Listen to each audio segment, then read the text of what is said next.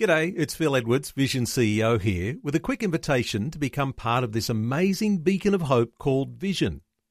Together we can put our love into action to help people of all kinds build or rebuild their lives on the truth of God. Please consider the part you can play during our upcoming Visionathon appeal, remembering that it's your support that makes Vision possible, including this podcast. Life, culture, and current events from a biblical perspective. 2020 on Vision. Perhaps all have our own story to tell when it comes to work and work well-being. That's going to be where our conversation goes today. In any given week, many of us will spend more than a third of our waking hours at work.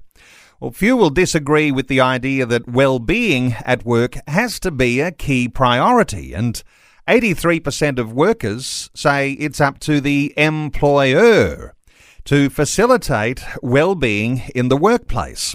So for Christian workers and bosses, there may be a few biblical truths to glean, some Christian wisdom to share, and to give some attention to today in our conversation.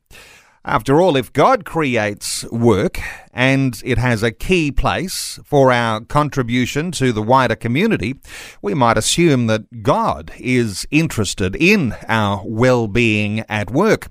So what can we glean from the current developments? Let's not detach COVID-19 and the crisis, the health crisis, the economic crisis around our conversation too. And is there a way we can deepen a Christian view of our work?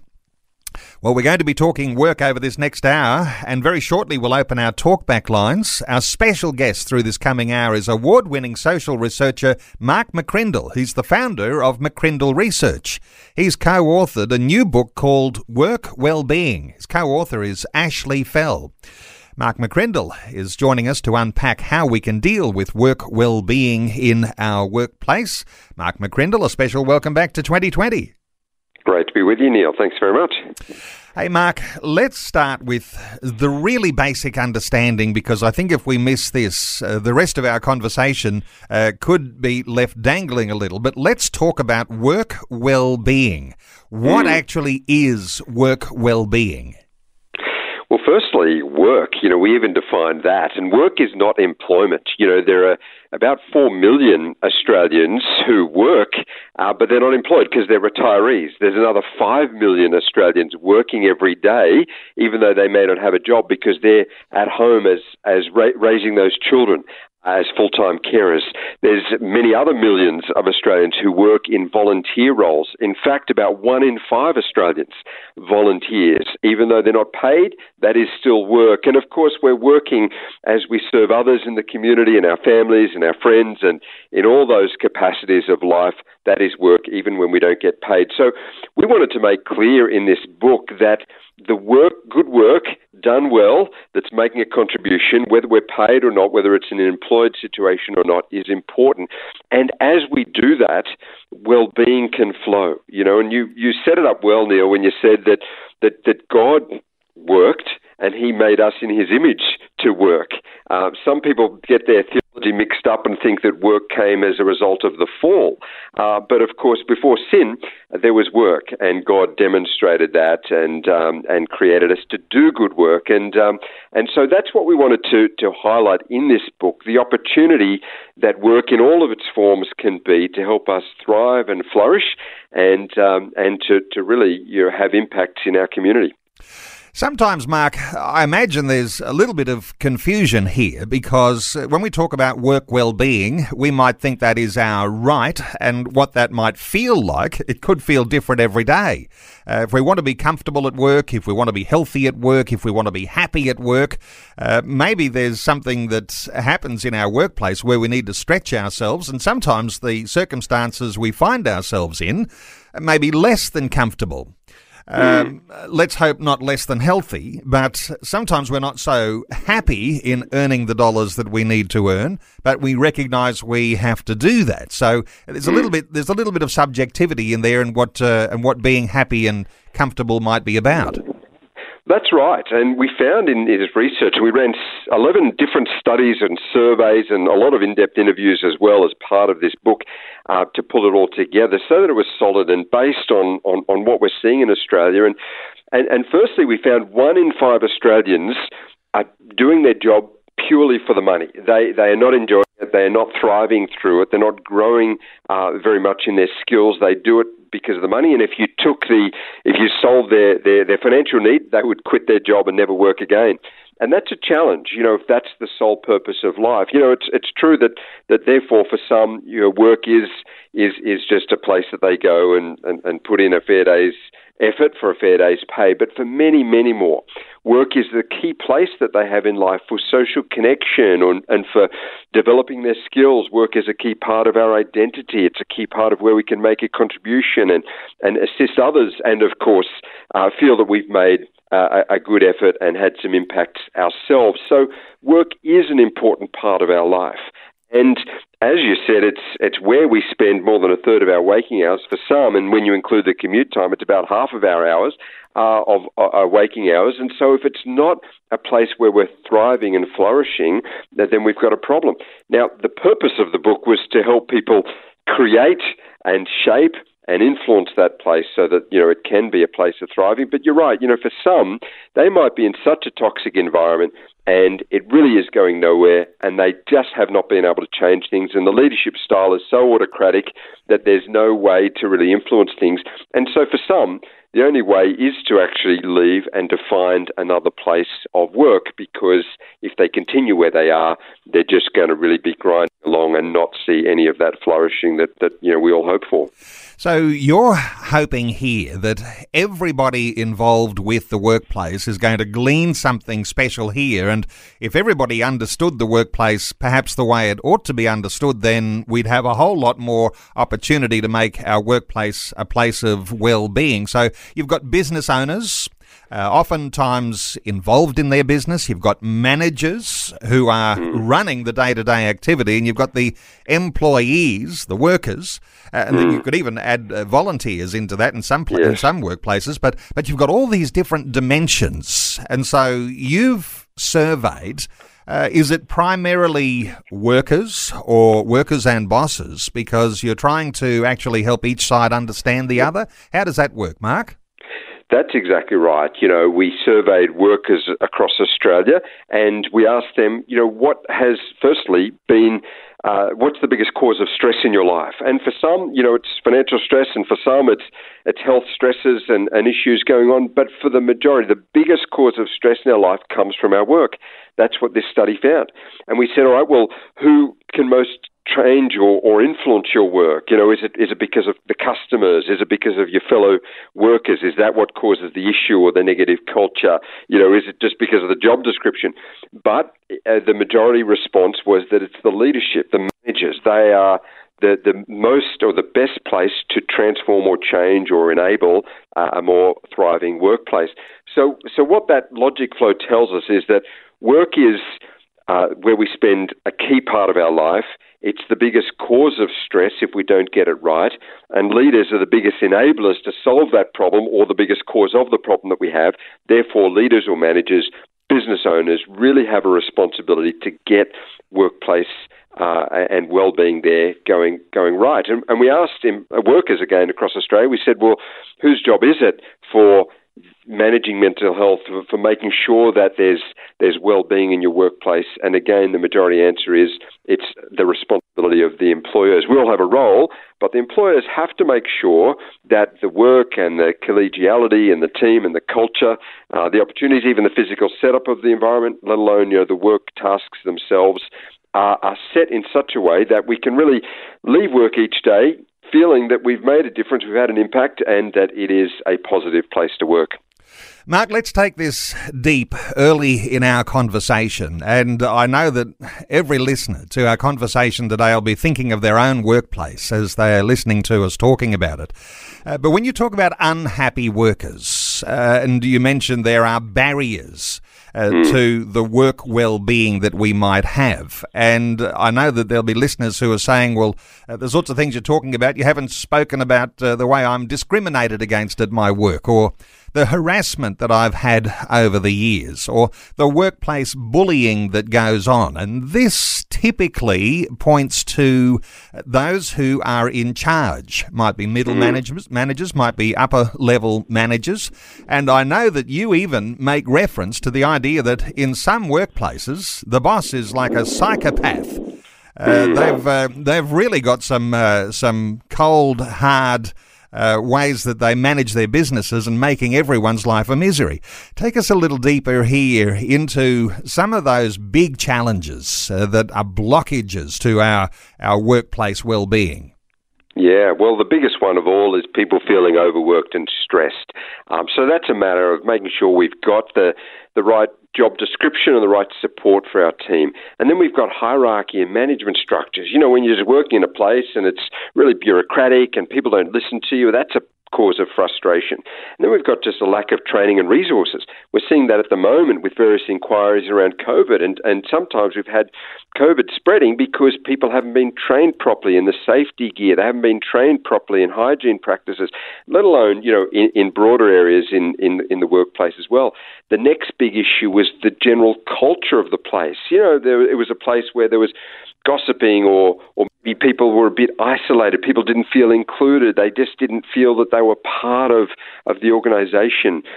Often people said another big blocker was a lack of trust and fairness. You know, this person gets that, but I'm treated unfairly. That's the discrimination or the fact that we're not being equal in how we lead and manage and engage our people.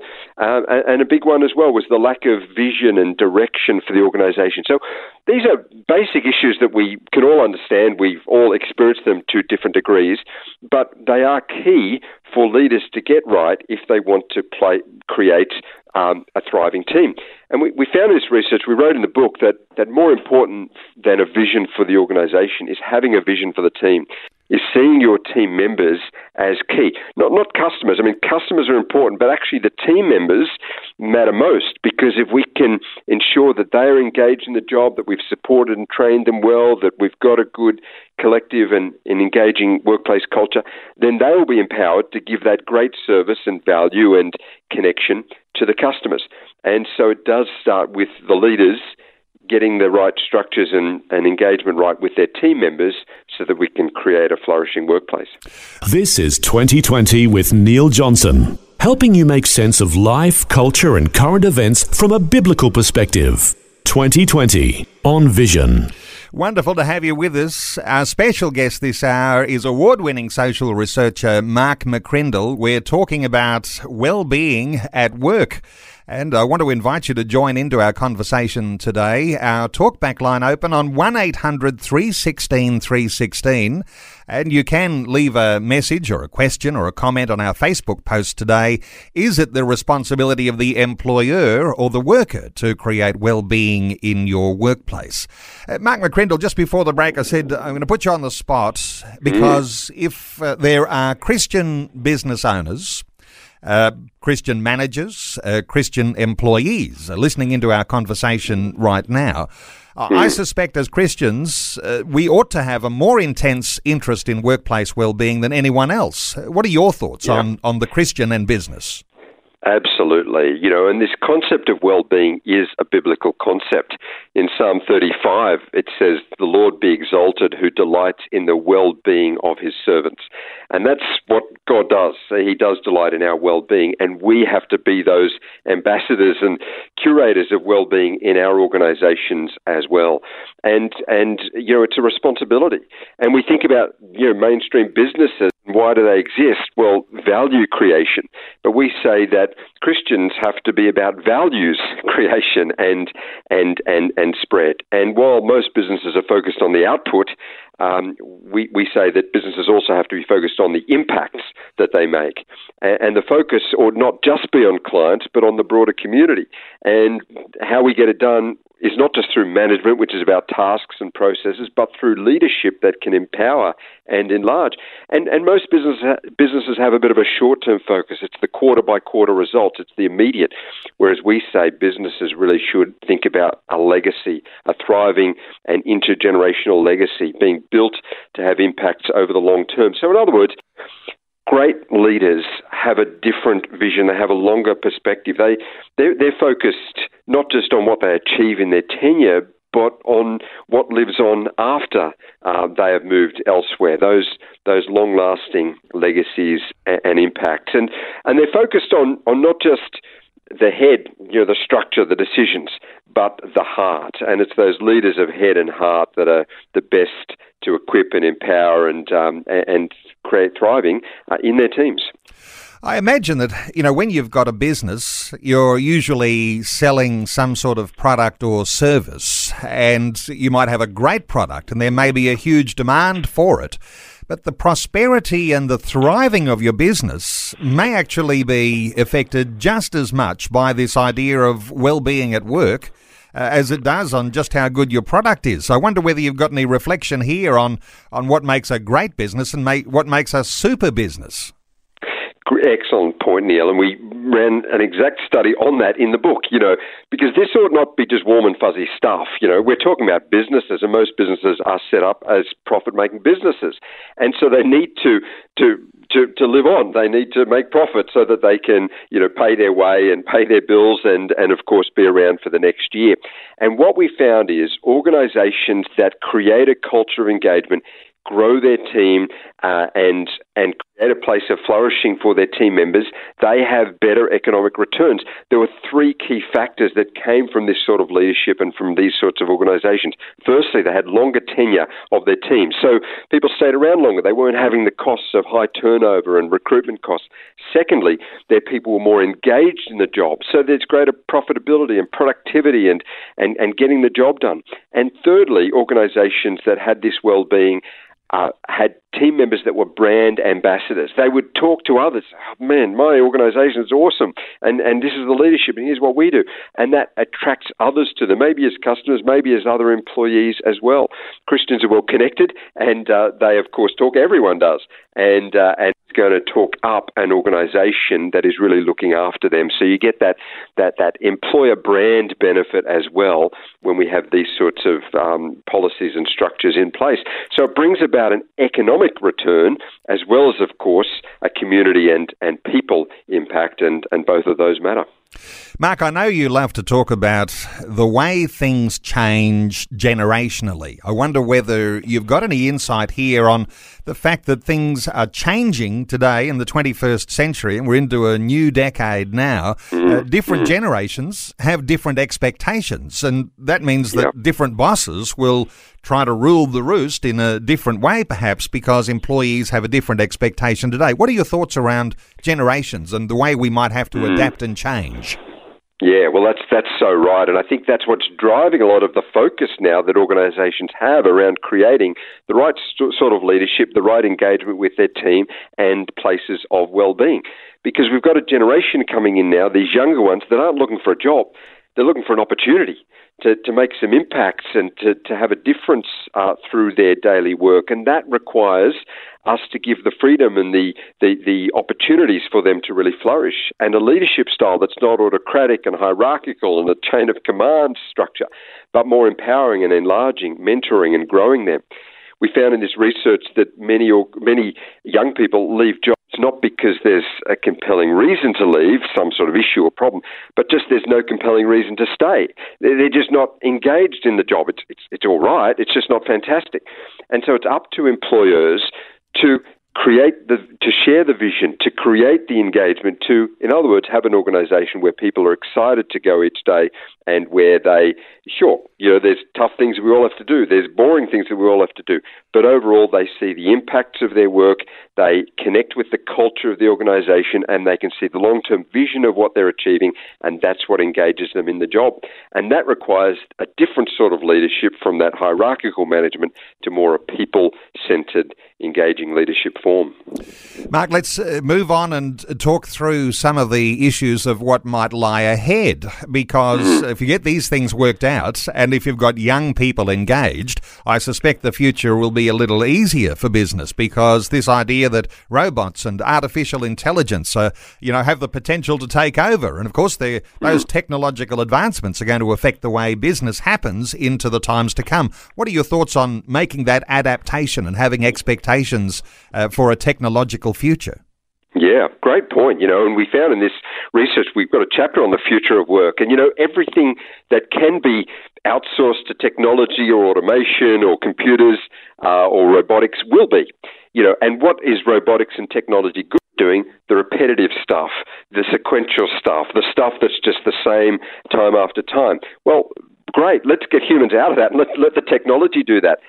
So what is the unique offering we have as humans, made in the image of God and of course, made for community? Well, we have the people skills, the emotional intelligence, the ability to bring the best from others, to communicate effectively.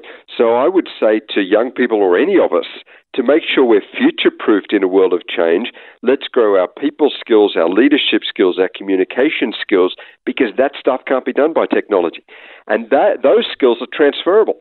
So if all we do is just develop our technical skills in this particular job, and suddenly that industry comes to an end, we're not as skilled up to transfer those skills to a new area. But if we've got the people skills, that's going to be relevant in any organization anywhere. And the other big shift that we're seeing, particularly recently, is this whole working from home shift that COVID has brought about. And that's just going to be the new normal. And we found in this research that therefore, because our workplaces are no longer the gathered ones, they're more the dispersed ones. We've got people working from home, people working more remotely. That social connection, which for many was through the workplace, it matters even more. It's essential that bosses double down on training of their teams, on checking in with them, on ensuring that they're feeling part of it, and on building the culture. Because we're less connected. We can't rely on just the ad hoc chats as we bump past someone at the coffee machine. We've got to work harder on it in the work from home environment. So this stuff on creating work well-being matters even more in this current era that we're in. Mark, let me just, before we move on into some other areas, perhaps reflecting on a comment or two from listeners. One, Terence says, isn't it everyone's responsibility? In response to that question about the responsibility of the employer or the employee, he goes on to say too, a good leader should always lead from the front, with employees having the responsibility to follow his lead. When one of these fail their role or the responsibilities of the responsibility for peace and well-being become absent. So peace is absent if someone fails. So is it the case that this is not just one or the other? This is both the employer and the employee. Great point, from Terence there, and that's right. I mean, it's the same with workplace safety as it is with our mental health and mental well-being. Is that yes, we all have a responsibility. We can't just blame the boss or expect the company to provide that for us. And even think about culture, which I'm saying is so important to creating an environment, an organisation where we flourish. Culture is created by everyone. It's not just the boss who creates a culture. The culture is all of us together, and how we interact and the environment we shape. So definitely it's true for all of us. And yes, the leader sets the vision and communicates that, but the leader's role is not to single-handedly achieve the outcome, but rather shape the environment so that success is inevitable. And so they're like the cheerleader or the orchestra conductor, and they create the right environment for everyone else to get involved to thrive. So leaders have a key role, but every person plays that important part. Taking calls, 1-800-316-316. Let's hear from Kerry in Henley Beach in South Australia. Hello, Kerry. Welcome along. Thank you very much for having me. Yes, I just want an opinion. I work at a nursing home and I'm a volunteer and I collect no money from the government or anybody. I do it for the love of the residents, which I feel God's led me. And I've been there 16 years. I'm just wondering that, look, there's problems there because the staff are so good with the residents, but they're just pushed on so much workload. It's ridiculous. When I suggest something for the residents, they say, oh, no. And it's only simple things. And I'm thinking that the bosses, to me, sorry to say it, just ticking boxes, really, and collecting money. Your opinion? Well, your thoughts, Mark? Well, that's sad, isn't it? When that's it, when bosses, leaders have become managers and they're just, as you say, ticking boxes rather than really changing the environment and creating, a resident-centered environment that supports the staff and creates, a community which aged care facilities should be. And that's the way I define the success of a leader is the culture they create and the people they develop. Now, they are the metrics. And if leaders are instead managing systems and processing tasks, that's not success, and that's not sustainable, and that's not going to create a place where we thrive in our work and where we feel we really had an impact. Kerry, thank you so much for your call. Important point there. Say the residents are suffering. The residents are suffering. That's all I have to say. Yes. Yeah, I'm sorry. Yeah, that's right. Kerry, thank you so much. The residents are suffering, and this idea that regulations, right now with COVID-19, extra regulations being piled on to workplaces like aged care facilities, that creates extra stress in the workplace, Mark, and I imagine that somehow or other those who are going to be effective in their leadership role in managing those facilities and any other workplace that's under huge stress right now has to really think carefully about the way that the employees are reacting under all of that stress. Yeah, that's right. And, to create great leadership, a great culture, great organisation, work well-being. It can't be about policies. We can't just pick up a program. Oh, here's our well-being program, or here's our staff engagement program. We're going to move our way through this. It's not about the next program. It's about the next generation. It's about the next engagement with our team. It's about living this stuff and modelling this stuff as leaders.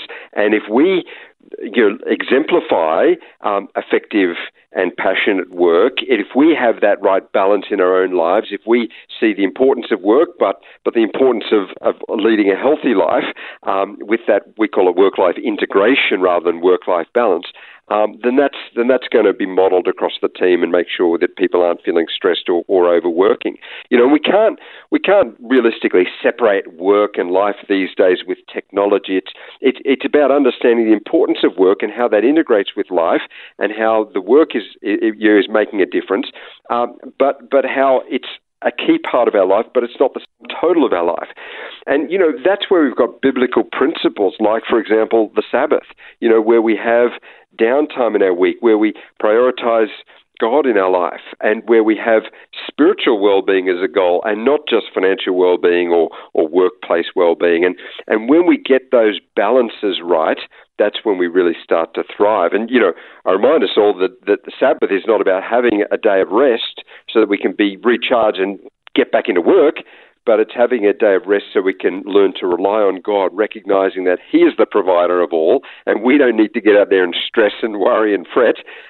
He gave us the job, He gave us the role, He gave us the energy, and He will sustain us. And a day off or two reminds us that He is the one who is the provider. And an opportunity to reset and reprioritise on a day like that where you take that break from your work. Taking calls, 1800 316 316. Jason is in Sydney. Hi, Jason. Welcome. Yes, good morning. Thank you. I just wanted to add, just so, and I know we're all biased because this is Vision Christian Radio, but I just want to say, as a Christian, that the biblical values I've seen in my life, in my work life. My dad was a builder, but he was an employer. He treated the young men that he took on like they were sons. And now he's an old man of 80, and a few of the young men he took on are now running successful businesses of their own. And they talk to my dad like he is an uncle or father figure. I worked in aged care for 10 years before my back was put out, and I'll second what the lady says. When you're dealing with human beings in the aged care industry, quote unquote, there's one for you, and you're dealing with human beings, and when you get quotas, and I remember the quotas of washing, of feeding time, etc., and I ended up feeling like I was sometimes at a feedlot, at a cattle station, because you're just being pushed because somebody else is being pushed, and they've got profit at the end of it. I've got a book right in front of me, which is called The Waste Makers. It was written in 1960. It was about this man, he was a businessman, he was an academic, he was thinking into the future, and he planned obsolescence. And when you have planned obsolescence, when you design something, you just know it's going to be shot out in 5, 10, 15 years' time. You're not thinking like family. You're not thinking like a neighbour. Jason, you're making some fabulous points here, and I wonder, Mark, you have a response for Jason, but this idea of an employer treating employees like family, that's probably something, I guess, for Christians we can understand that. Not so easy to swallow for someone who's leading a big corporation trying to make those dollars at the end of the day. What are your thoughts for Jason? Yes, such a great legacy that your father left you, Jason, and a great example of a leader and an employer who built a business as a builder, literally, but had an ongoing legacy in training others how to do that and in enlarging them in their skills. And you know, the word company, we wrote this in the book. You know, many of us running companies.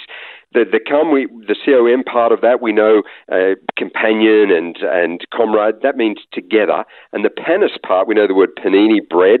So it literally means together breaking bread. That's what a company is. It's people coming together, working together, sharing the fruit of that together, and the fellowship of that together is a key part of what it's about. Not just about profit for shareholders or owners' profit. It's got a far bigger and more important purpose than that, together breaking bread. And we need to keep that in mind in all of our companies and their ultimate purpose. Jason in Sydney, thank you so much for your call. Our talkback line remains open, 1-800 316 316 to join in our conversation today. You can also respond to our Facebook post today. You could post a question or a comment there. The question being asked, is it the responsibility of the employer or the worker to create well-being in your workplace? Mark, just let's pick up on something that came out of your response there just a few moments ago about leaders of the organisation and the way that sometimes the focus is only on the outcomes, the quotas, the impacts, the financial statements that have to be generated every month. But the idea that sometimes demotivates the employee. I wonder whether you've got any thoughts here, because there are some things that shape the way that employees, where you can get the best out of the employee, and other ways that will be uninspiring. Any thoughts here? Yeah, it's definitely about having that longer-term vision for our team members and for our organisation. You know, if all we care about is the next quarter, you know, the next 90 days, then people might be tempted to drive their team members harder. But that's sustainable. They're going to burn up and be burnt out and move on, and then we're going to lose the skills and the experience. But if we can look after our people, have that longer-term vision, that sustainability mindset, then that's going to enlarge them. And while we're training and equipping and empowering them, they're going to stay with us, and they're going to respect that loyalty. And we made that clear in the book, you know, that true leadership is measured not by what they get done while they're there, but by what they set in motion. And in fact, on the cover of the book and throughout the book, we've used the image of you know, when you look at a cross-section of a tree and you see those growth rings in the tree. And we found in this research that there are really only three causes that help us grow in our life. When you look back on your life, there's been these real growth times. Significant adversity is one of those. And we don't want to go through pain or suffering, but when we do, we look back, we say, wow, I really grew in my relationship with God or in my decisions in life. Another is extreme dissatisfaction, we just get frustrated, we're in a rut and we change our life. But the third is an exposure to an exceptional leader. And when we have those leaders in our lives and we learn from them, we look back and we say, wow, that was a season of growth as I learned under that leader how to lead and live, and it impacted my life. And that's what we would call all leaders, influencers, managers, and company owners to be those sorts of leaders that create those long-term legacies. Wow, what great insight, because anyone who's an employee, they'll hear what you're saying. They'll say, if you have a great leader, you're going to have, as a result of that, one of the outcomes will be there'll be a wonderful well-being in the workplace. So there's the challenge there for leaders. But let's take this to a lower level, because not everybody is a leader. Not everybody is a manager. Not everyone will even aspire to be the boss. So, Mark, what do we say to people who are the workers, the employees, those who are maybe on the production line, or those who are serving the customers? They say, well, what can I do to be an influence in my workplace? What are you saying to those people? Well, they actually can have the biggest impact because they're often on the front line interacting with the customers. They're with the peers and seeing what is taking place. They're actually more aware of how the culture is going than sometimes those in the corner office or in the management floor. And so their responsibility to be the shapers, the influencers of the culture is very strong. They can't control everything, but they can control their example and their interaction with others. And they have to ultimately be leaders, maybe not leaders of others, but leaders of themselves. Personal leadership comes first.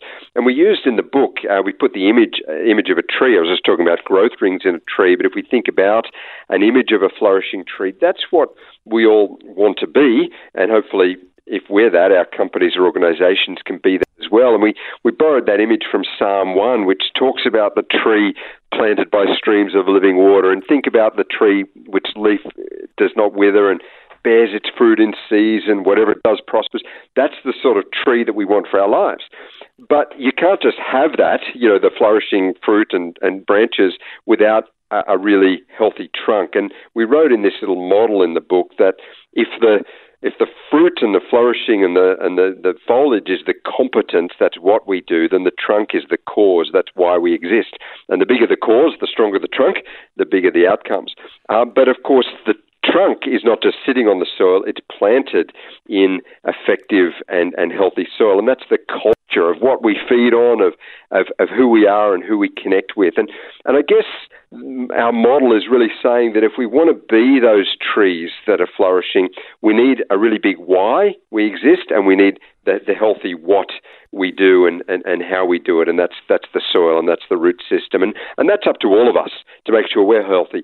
And if we are in just a really toxic environment, then maybe that is time to look elsewhere so that we can flourish and be an example in a place where we can have more of those impacts. So the impact that we have in our workplace for the Christian believer ultimately starts in what happens with the discipleship that's going on in our own lives, because these sorts of things that are being developed within us, that are preparing us to be a great employee, a great influence in our workplace. Sometimes we think that Christians ought to make the best bosses. And in here, I can hear you saying, Mark, Christians will actually make the best employees. And I suspect it's because the shaping that's happening within, as disciples, there are, and we talk about that word disciple, those inward disciplines that are created because of our commitment in our Christian faith. These are not disciplines that are existing in the non-Christian worker who might be there for all sorts of reasons, but another reason why a good Christian growing strongly in their discipleship makes a great employee and a great addition to the workplace. Yeah, that's exactly right.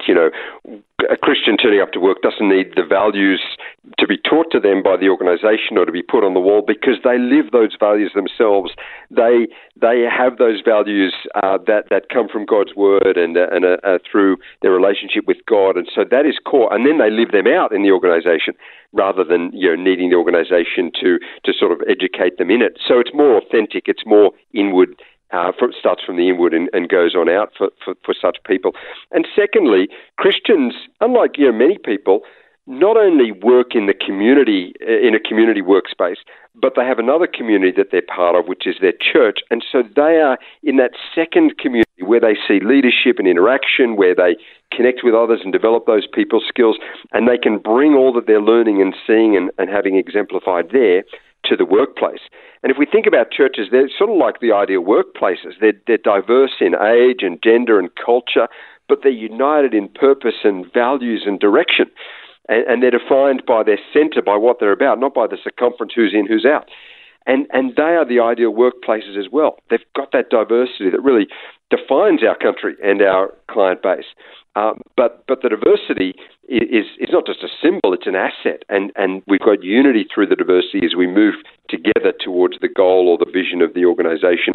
And of course, churches do that with an even higher vision and purpose to share the gospel of Christ. But we see good communities and good leadership modelled week by week in church. And so we know what good leadership and community ought to look like in the workplace, and we can help shape that. Fabulous insights, Mark. There's so much to talk about. Let me squeeze in one more quick point here, because under COVID-19, we know that there's something like 1 million unemployed around Australia, and things don't look easy for the future. Our workplaces, people are saying there's a new normal. Things are dispersed. Maybe we're not even going to gather the same way we used to before in one core central workplace. There's a dispersed work environment. How do these sorts of principles affect us in the changing work environment that we're part of? Well, I'd say to those who are doing it tough and maybe aren't in an employment situation at the moment and are looking for that, or maybe not working as much as they want, or maybe young people starting out, that what you learn matters more than what you earn, particularly as you're starting your career. And so I would try to get as much practical experience as possible. And we're seeing that with young people now, where they're not just heading to university to do a generalist degree, but they're looking for work experience and internships and actual job opportunities, maybe more practical courses, sometimes vocational education, not just higher education degrees, because employers are pretty pragmatic, pretty practical now. They don't care just what theoretical knowledge you have, but how you can actually contribute to the organisation. You know, particularly when it's a pretty tough employment situation, people are going to look for those who can really add value from day one, who have the right values, who have the people skills, who aren't going to need high supervision, who can be trusted, but also can get the job done. So I'd really be, developing those character skills and the people skills, but also those job skills so that we can really add value there. And keep in mind, we're not just working later and longer in life, but we're needing to learn later and longer in life. Be a lifelong learner, not just a lifelong earner, and make sure that we keep our skills honed. Because the fact is that technologies get outdated and there are new programs and new approaches, and we've got to be nimble, agile, adaptable in this era. And the more we can do that, the more we can have more options in employment, because we're not just stuck in the one way, we're prepared to adapt. And that's what's certainly key in these fast-moving times. Well, Mark McCrindle, we have run out of time, but I do want to just mention your book. It's called Work Wellbeing, and it's a new book. It's based on the latest research. In fact, in there, you do take into account the changing conditions under COVID-19 and anticipation of where things are moving. And so we're talking about leading thriving teams in rapidly changing times. And I know listeners, they'll hear in your responses to the issues we've been talking about over this past hour, the sorts of things you're sharing are absolutely invaluable. They're priceless and great insights. So let me recommend the book Work Wellbeing. It's written by Mark McCrindle and Ashley Fell. And Mark, I know that it'll be available in Christian bookstores like Koorong. You'll be able to Google it and just Work Wellbeing, Mark McCrindle. You'll come up with this book. You can also get it through your website, mccrindle.com.au. And of course, there's lots of resource on mccrindle.com.au. I wonder if we've just got a 30-second opportunity to ask you about all sorts of other research that's on there, and especially research that might relate to those people who are Christian in business or Christian in the society that we live in. A thought or two on what people can glean from your website? Yeah, well, look, we exist to try to find information about how Australians are and where we're headed, and that will most resource or help people. We discover these insights and we tell the story, and often through visual ways, and then we guide the journey as well in terms of applications. That's what we try to do through our books and publications. Have a look at the blog there on that mccrindle.com.au site. Lots of free resources there. And, of course, follow your way through to the book. Or you can just go to workwellbeing.com.au. That's got information about the book that's called Work Wellbeing, and you'll find lots of information, and you can order the book from there as well. Workwellbeing.com.au, mccrindle.com.au. Mark McCrindle, you're a great communicator, and just appreciate you so much. Thanks for taking some time to share these thoughts with the listeners today on 2020. Oh, you're most welcome. Thanks, Neil. Thanks for taking time to listen to this audio on demand from Vision Christian Media. To find out more about us, go to vision.org.au.